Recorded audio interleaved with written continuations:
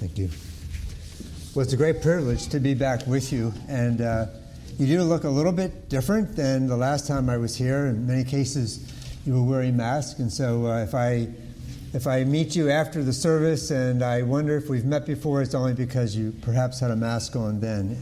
But it really is good to be back. And I would like to draw your attention to the Gospel of John. We're going to be looking at the third chapter, a portion of it at the end, chapter 3, and then we'll read verses 22 through verses 36. The Gospel of John, chapter 3, verses 22 to 36.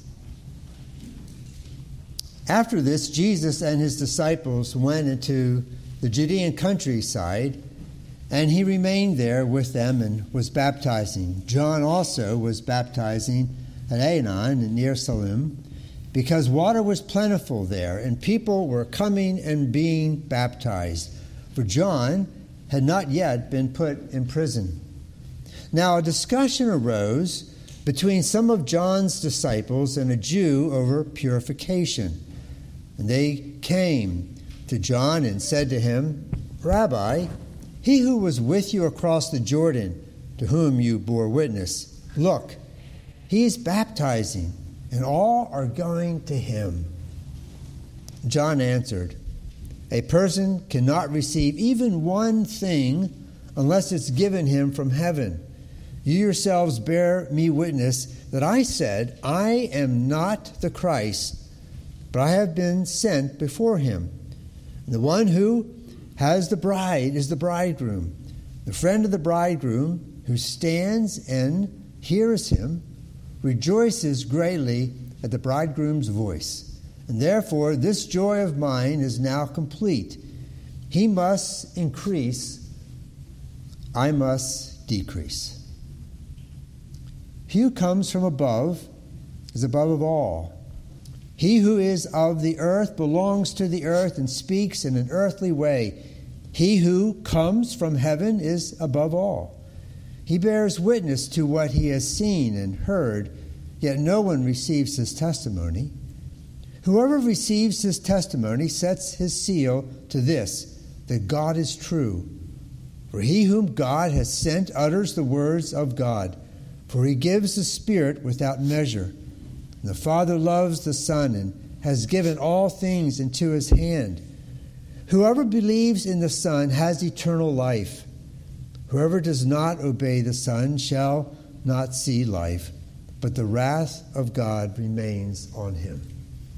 Will you pray with me before we proceed on? Father in heaven, we thank you for giving us this beautiful morning, this great time of year.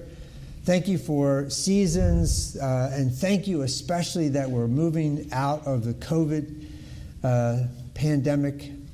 Thank you for our health, and pray that you'll continue to provide and protect our health.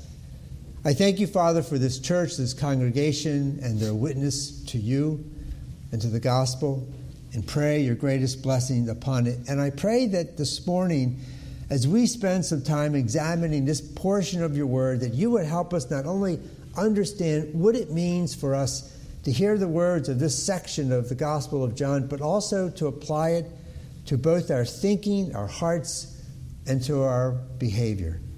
We thank you for all these things in Christ's name. Amen. Amen.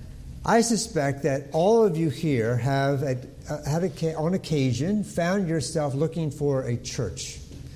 And now maybe, since I don't know all of you, this might be your first time, your first occasion of worshiping here at this particular church. Maybe you've been here before. But there are certain criteria that we apply when we're looking for a church. For example, we're thinking about its theology. We're thinking about what they believe and what they don't believe. We're thinking about the way in which they go about their ministry. And there are a lot of different aspects of a congregation, of a local congregation, that we're going to examine as a way of deciding whether or not that's a good fit for us. Even like the pulpit ministry, the personality of the pastor, the leadership, and the list goes on and on. But let me ask you this. When was the last time, as you considered a congregation, a church, you thought to yourself, what is its What is its behavior? What is its presentation when it comes to the attribute of humility? How often have you thought to yourself, I'm going to choose a church, not ignoring all the things we just mentioned, but one of the things I'm going to look for is its demonstration of humility. Now, to be honest with you, I don't think in the past I've thought much about that particular aspect of a church, of a congregation.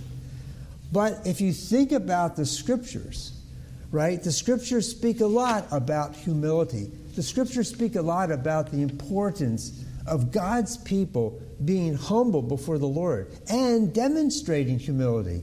And one of the examples that we've been given, of course, one of the major examples that we've been given in terms of humility is the humility of Christ. If you study theology, you'll note that there's relatively large sections of a systematics that's going to talk about the different aspects of the humility of Christ. Paul in Philippians chapter 2, of course, does the same. He exhorts the people in the church there in Philippi to have the same mindset as that of Christ Jesus. And so I find that in my own life, I need to be reminded and instructed in regards to this whole dynamic of humility. To be honest, and if you were to ask my wife, Debbie, she would tell you, yeah, he needs to be reminded about humility. And, it's just part of our nature. And so what I find interesting about and very important about this particular section of the Gospel of John is that John is focusing upon what I'll call a portrait of humility here in the life of John the Baptist. And if you go back through this passage, you'll see that there are these different aspects of John's humility. Now, when you think about the life of John, it's probably fairly common for you to think about the things that you've been taught ever since you were a child, right? You think, first of all, about the diet that John the Baptist had. And especially with this the season every 17 years, we have these very loud creatures that come out of the earth and they habitate and, they do their thing and then they go back in and they quiet down. But, like eating locusts and honey and the kind of dress that he has, those are the kinds of things we often think about John the Baptist. We might think about the fact that, and of course, this passage here refers in verse 24 that John had not been put in prison. And you know that he was put in prison. He was put in prison because of what he preached. And in doing so, he eventually died there. He was beheaded. It was a very sad time in so many ways. But I think for John, he understood that God had done certain things in his life that in essence dictated that he would live a rather different life than the rest of his society. Now, I'm not implying or suggesting in any way, shape, or form that you should dress the way that John dressed or you should have his kind of diet, although I suspect it's probably pretty healthy, and especially with all the kinds of diets that are out there, he probably could make a lot of money selling books about John the Baptist's diet. But I don't think that that's necessarily important for us to observe. And those aren't necessarily the things that really characterize this man. What really characterizes this man is that he had this incredible heart for God. And it's a beautiful picture of someone who really understood what it meant to stand before the living God and to say, Lord, whatever you want for my life, that's what I'm going to do. And I love being around people who have that sense. I love being around other kinds of everybody. I don't want you to get me wrong here, but when you're around somebody who demonstrates the kind of humility, the kind of portrait of humility that we find here in John chapter 3, it really is remarkable in terms of seeing how God's Spirit is working in a person's life. And so we could talk a lot about some of these details that, again, you probably know in terms of John the Baptist. But let's look at some of the particular aspects of what makes up this portrait of humility when it comes to this man of God. And the first thing that we're going to note is that he understood who really had title to his life and all the things in his life. In other words, he understood that he had title to nothing, that he owned nothing, that there was nothing about his life that belonged to him. Maybe for that reason, he had the freedom to live such an incredibly simple life and to go about day to day in such a manner that demonstrated the fact that he understood that everything that he had belonged to God. In verse 27, John answered, "A person cannot receive even one thing unless it is given to him from heaven." Now, there's a problem here. There's a problem that most of us, whether we think about it or not, have to struggle with. And I'm just going to speak about it from my own perspective. The reason why Chuck Garriott has trouble with this issue of title, that is, that everything I have belongs to God, is that I was brought up in a very hardworking, blue-collar family. And I understood the value of work and understood the value of applying yourself. And I remember on certain occasions my mother really getting after me about my laziness. And I grew up in really what I would consider a beautiful, wonderful home and had wonderful, loving parents. But they believed in hard work. They believed in applying yourself. And what happens is you begin to think that everything that you have, even small possessions, right? And as you grow, you're gaining more and more of your possessions. And if you get to my age, then you think back on the different things that you worked hard for, you saved your money for, and eventually you purchased, perhaps, right? And there begins in time this long list of things that have my name associated with it. There was a recent occasion when Debbie and I were going through wills and like what happens when you die, and that's a very interesting process because when you go through that process, then you're trying to discern, right, who's going to get your possessions, and you're thinking through this. And the attorney asked us this question among a long list of questions. He said, "All right.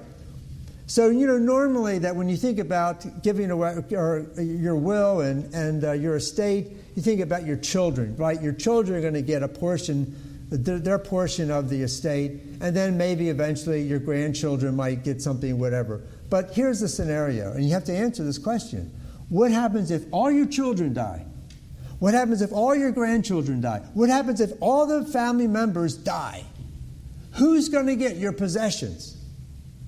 And I thought, wow, that's quite a question, right? That everybody that you know dies. So where is your possessions going? And I didn't really I had never thought about that before, right? You just assume that somebody relative to those that that are your children are going to get something. But the point is that you're thinking, what is it that I own? And you're having to make these lists of things. And so in time, we begin to develop this kind of theology. Yeah, I have possession of these things, and these things belong to me because I worked hard for them, and they're part of my estate. And the list goes on and on. But John says, no, it doesn't belong to me. Everything that I have is from God. And therefore, he continues to hold title to it. It's interesting to me to consider the life of David. I think David understood what it meant to struggle with this whole issue of having possessions and realizing that your possessions don't belong to you, that you are in essence a steward of these things. And so David, as you recall, wanted really one major thing accomplished within his life, and that was to build the temple. All of us know what it's like to have some passion for something, right? Well, I just wish I could have this, or I'm working my life to see this accomplished. And for David, it was the temple. You'll recall that God said through Nathan, no, you're not going to be the one who builds my temple. You're a man of blood. You're a warrior. It's your son Solomon who will build the temple. And out of that particular section of the Old Testament, we learn about the Davidic covenant. It's a very important section. But what we also learn is that as passionate as David was to want to do something, and a good something, right? It's a healthy thing to want to build God a temple. And God says, no, you're not going to be the one. But what he did do is he made sure that before he died, that his son Solomon had all of the resources that were needed to build that temple. And towards the end of his life, as all these things are collected and the people of Israel are together, in 1 Chronicles chapter 29, David says this to the people as a way of reminding them who really has title to these things. Therefore David blessed the Lord in the presence of all the assembly. This is verse 10 of chapter 29. And David said, Blessed are you, O Lord, the God of Israel, our Father, forever and ever. Yours, O Lord, is the greatness and the power and the glory and the victory and the majesty. For all that is in heaven and in earth is yours. Yours is the kingdom, O Lord. And you are exalted as head above all. Both riches and honor come from you, and you rule over all. You get the picture. This is a king. This is a guy who understood what it was like to have lots of possessions. And yet, at the end of the day, he stands before the people of God and says, you know what? I own nothing. I have title to nothing. Everything that we have is from God. There is a very different person who understands that the things that they have are not really the things that they have. That which is in their presence, so to speak, even if it has their name on it, all over it, they worked hard for it. Ultimately, the Lord is the one who has title. One of the things about my work is that I have the privilege of meeting people that have all kinds of different backgrounds, and ministry to state is in some ways a bit of a complicated work, because part of what we have to do is go out and meet people and raise funds, etc. And there was this one individual that approached me about the possibility of raising funds, and he represented a crane company in Memphis. Now, maybe some of you are familiar with this crane company, but literally it's big cranes that lift heavy things. And the crane company is called Barnhart. And there are two brothers that, in a sense, under my definition here today, own Barnhart Crane Company. And what happened was, their story is this, and it's a fascinating story. In their early 20s, these two brothers were on their way to be missionaries in Saudi Arabia. Now think about that. What would it be like to go to Saudi Arabia as a missionary? And before they could go, their father approached them and said, Sons, I know you're committed to going into missions. And I think the father honored that. But he said, I'm done with the family business, and I want to turn it over to you. And so they thought about it and prayed about it. And I'm not sure why they actually did it. But what we're told is that in doing so, they sat down, and especially Alan. And he goes before the Lord, as he describes it. And he says, Lord, I don't want to be controlled by the fruit of this business. Now, the Barnhart Crane Company there in the south part of Memphis was not a big deal at the time. In fact, I think within like the first year in which the sons had taken over the business, I don't know if they brought in much more than 100 or 200,000 or whatever it was. It was a decent-sized crane company. But the two sons go before the Lord and say, we want to make sure that we're not controlled by wealth. So again, the point is, it's not like this is a really big deal to begin with. But they were concerned about it.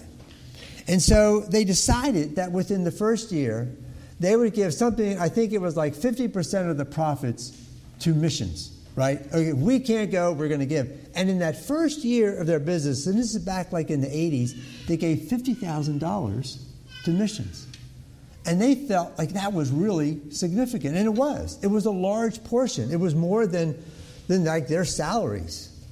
But then the second year, they continued to apply the same, and they gave $150,000 away. Now, any of you here who have any kind of a business, I don't know about you, but if a business, a business is giving $150,000 away to missions, to seeing the gospel proclaimed, that's really significant. But that was nothing. And in time,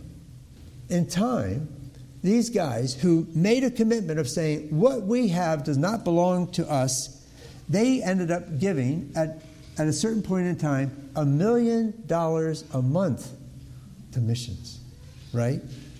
And I love what Alan says. Alan explains, if God chooses to prosper our business beyond what it would take to generate our middle-class salaries, we promise that we would not increase our lifestyle. And later on he said, we believe God, these are his words. He hadn't heard the sermon yet. We believe that God owns everything, not just our income. So eventually we decided to give the whole company away as well. And through some kind of, I don't know what to call it, tax deals and et cetera, they basically turned over the entire company so that the profits and the income would go to missions. And now think about that. And I know that within in the earlier days, within like a 10-year period, they had given well over $100 million away to missions. I mean, so the point is that here's two guys, their heart is for the Lord, but they realize how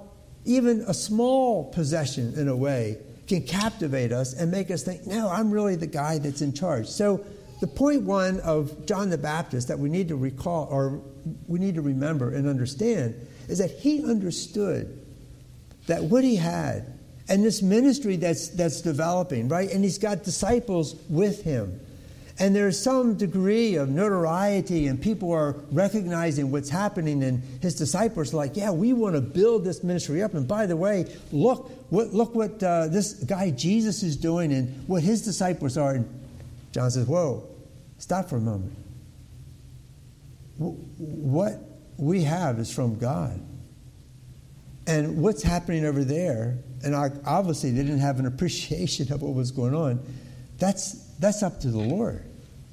So do we have that kind of mindset that our education, our possessions, our business, our work, our careers, our promotions, our positions, all of the things that we have belong to the Lord, have been given to us from the Lord? But then secondly, what I noticed about John's, this portrait of John's humility, is that he understands he is not God. Now, I know that sounds like, well, it's kind of obvious, right? But I think one of the struggles that I have with true biblical humility is that there are certain times when I get kind of caught up in the things that I'm doing, and we all get caught up in our schedules and the things that we're trying to accomplish, and all those things are good. And by the way, it's not wrong for you to have certain possessions. It's not wrong for you to sit down with your attorney and for you to have to decide, all right, these are all my assets and I need to eventually give them away, or I need to do something with them. There's nothing wrong with that. It's important for us to understand, but yes, ultimately all this belongs to the Lord. But secondly, it's not my decisions. I'm not God. And so what John says here is important in verse 28. You yourselves bear me witness that I said, I am not the Christ, but I have been sent before him. I'm not God. I'm not the one that you're pointing to. And you need to understand that. And so the first thing I see here with John in terms of his understanding of who he really is that he knew from birth, basically, his role. Now, his thing is a little bit unique, right? I mean, let's kind of step back for a minute and understand how John's life was defined. Right, you recall in the beginning of Luke, his mom and dad, and the fact that they couldn't have children, and now they're pretty old, and there's no way, humanly speaking, that they can have children at that age, and it's a done deal, and they resign themselves that they're not going to have kids. And then all of a sudden, this angel comes and speaks to Zechariah. He says, Zechariah, I've got some really important news for you. He didn't say it quite like that, but things are going to really change for you and Elizabeth, and and you're going to have a son, and you're going to call him John. And that's kind of different, because normally you wouldn't call him John, but you're going to call him John. And then he goes on and tells the purpose of John's life. And so eventually Elizabeth gives birth to this child that they call John. And you can imagine this Jewish couple, how delighted they were, and what it was like for them. It had to be exhausting in their age, right, to have children. I mean, as grandparents, you know what it's like when you're around little kids and how exhausting it can be, and they're not giving this child back to their parents. They are the parents, and so there they are, you know, and eventually, as they continue to pray for him and they speak to him, they're having their evening devotions, and Zechariah and Elizabeth, they're reading through the Old Testament, right, and they get to Isaiah chapter 40. And I can imagine, maybe for the first time, when John was able to understand what was being read, that his father turns to chapter 40 and says, "Comfort, comfort my people, says your God. Speak tenderly to Jerusalem and cry to her that her warfare is ended and that her iniquity is pardoned, that she has received from the Lord's hand double for all her sins." And a voice cries in the wilderness, "Prepare the way for the Lord. Make straight the desert a highway for our God. Every valley shall be lifted up, and every mountain and hill be made low. The uneven ground shall become level." And I suspect maybe, again, I don't really know this for sure, but Zechariah stops and he looks at Elizabeth. And then they look at their son. Maybe he's 2 years old. Maybe he's 3. Maybe he's 5. And they say to him, "John, Isaiah is speaking about you." Now imagine having that kind of family devotions, right? That would really freak your kids out if, like, you know, you were able to speak that directly. But that's exactly what the deal was.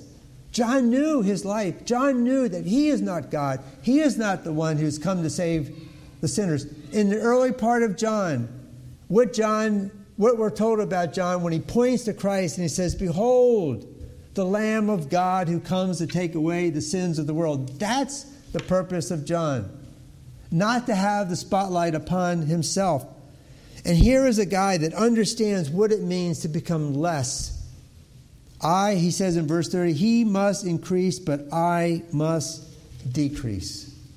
Now think about that dynamic of biblical humility in terms of your life as a parent, as a mom, as a dad, as someone in the business community, someone in the educational community, someone in the medical, and the list goes on and on, someone in the carpentry or electrician or some other field. Maybe you do drywall, I don't know. But whatever it is, that in your thinking, what I have and the gifts and the abilities and the resources and the life that God has given me, I understand that it is defined by God, and it must always be defined because He's the one who has given it to me. He has title, and He is the one who defines it. And John always understood that. And when he preached, he didn't preach about himself. He preached about what was to come. He preached about Christ. He preached the Word of God. He went back into the Old Testament and helped people understand what Isaiah chapter 40 said. He spoke about the Trinity. He talked about what the gospel is. Here he says in verse 36, "Whoever believes in the Son has eternal life. Whoever does not obey the Son shall not see life, but the wrath of God remains on him." He spoke the truth. And we are not going to be quite like John, but our position and our purpose needs to be the same. And the third thing we see here in terms of what it means to have this, understand this portrait of humility, is that John understood the dynamic of celebration. And it's interesting to me that he points this out as he's talking to his disciples. In verse 29, the one who has the bride is the bridegroom, and the friend of the bridegroom, who stands and hears him, rejoices greatly at the bridegroom's voice. Therefore, this joy of mine is now complete. He must increase, but I must decrease. A wedding is a beautiful occasion. I love weddings. I have found it, Debbie and I have found it a great honor and privilege of being in the ministry that we are in, and yet still participating in premarital counseling and officiating weddings. So, when I was pastoring in Oklahoma City back from the early 80s to 2003, before we moved to D.C., that was the normal pastorate, and did the same thing when I was in the pastorate up in Cherry Hill, New Jersey. And I always appreciated and enjoyed and looked forward to the premarital counseling sessions and talking with couples and going through different aspects, and then eventually coming to the point where in a couple of our sessions we would talk about the ceremony and the wedding and all those kinds of details. And God has been very gracious, because over the last 18 years or so, we've done quite a bit. And even a week ago, I got a request to do a wedding in the fall. And I just continue to give God praise that I can participate in that part of the body of Christ. But John, he understood. He understood what was being communicated when he brings out this picture of a wedding, right? Because this marriage of the bridegroom and the bride, Christ, the head of the church, and the bride, the church, right? That's just an incredible picture of what God wants us to think about when we think about our relationship with Him. That we're to think about a wedding, think about a marriage. And, you have probably umpteen stories of what kind of weddings that you've been to. Probably one of the most memorable occasions that I have is back in the early 90s when I got involved in a ministry to Hungarians in a little place called Debrecen, Hungary. It's in the far northeast part of the country of Hungary. And we had some friends or some members of our church in Oklahoma City that were from Hungary. And when the wall came down and we had an opportunity to start spending time in developing ministry to Hungary, I had this one occasion to go with my friends, and so they took me to certain villages, and just incredible opportunity to get to know the culture and the people. And we had been invited to this one pastor's home in this little village, and we were having lunch, and in the middle of the lunch, the pastor looks at my friend, whose name is Bela, and he says, "Bela," he said, "in about 30 minutes, I'm going to be doing a wedding." And I'm sitting there thinking, really? Oh, you're sitting here having this lunch and you're going to do a wedding in 30 minutes? And then what he said really shocked me. He says to Bela, "Bela, would you mind playing the organ for the wedding?" And I didn't even know Bela played the organ. And so next thing I know, you could hear this crowd of people. Now, this is like a little Hungarian village. And we went outside. And I'm still kind of in shock that this pastor is just, we're just going to do this wedding. But I go outside, and there was this large crowd of people from the village. And in the front of the crowd, this parade walking through the village was the bride and the groom. And then behind them was this long parade of friends and family members. And it was just a very joyous time. And then as they came past the pastor's house, they went up this hill, up to where the church was. My friend Bela, he goes up, and I follow all this group, and I'm just kind of amazed at how organic but just this lovely thing. And we go up into the church, and just one of these old Hungarian churches, and there's Bela up in the loft playing the organ, and people were rejoicing, and I'm just amazed at what happened. But it was just a beautiful picture, right, of a community coming together and celebrating this marriage. And John says, that's what I'm about. Rejoicing and celebrating, right? I mean, he could just have this long face. I just ate a bunch of locusts and had a little honey, and, it's not that good of a deal. No, this guy is celebrating life right? Because he understands that the most significant event in all of redemptive history is before his eyes and before the eyes of his disciples. And therefore, it's the time to rejoice. How well do you celebrate the gospel? Like, do you get up in the morning? I know everybody's different, right, in the mornings. I get that. But do you get up in the mornings and just, like, are excited about the fact that you did get up and that you are awake, even if it's kind of foggy, and that the sun is coming up, even if you can't always see it, and you can hear the birds, and there's just this freshness of the new day. And I love as you can see, I love the morning. Yes, I am a morning person. But the point is that, God has given us so much. And yes, there are a lot of issues, and there are a lot of issues that can weigh on us. And if you have health issues or you have family things that are going on that aren't so pleasant, and all those things naturally will weigh on you. But are you able to, in the midst of all of that, have a sense that God loves you and that he is doing incredible work in your life through Christ, through the gospel? And are you then able to at least have some sense of rejoicing? Because I believe those who resemble the portrait of humility that we find here with John will, yes, understand all that they have title to, so to speak, but understand that they don't really have title to it. It belongs to God. That they also understand that they are not God. They're not in charge of anything, but they are stewards of what God has done, and that they are called to become less and for God to become more in every area. And that's a daily process. Because daily, Chuck Garriott wants to take these things back. He's tempted to do that. And he needs to be reminded that, no, you're not God. You've been called to do something. You need to get to it. But then at the end of the day, we celebrate. Because it's not about us. It's all about the Lord and all about what he's doing. So my prayer is that as a church, that as people think about this church, this congregation, they'll think about the portrait of John as an example of humility. And that they'll be attracted to this winsome congregation because their love for Christ in every area of life.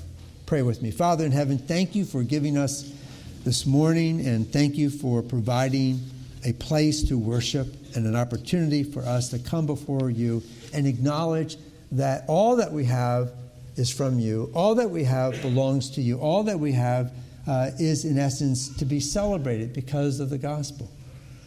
Thank you for giving us the Lord's Supper and being able to come and celebrate it. Thank you for the death and resurrection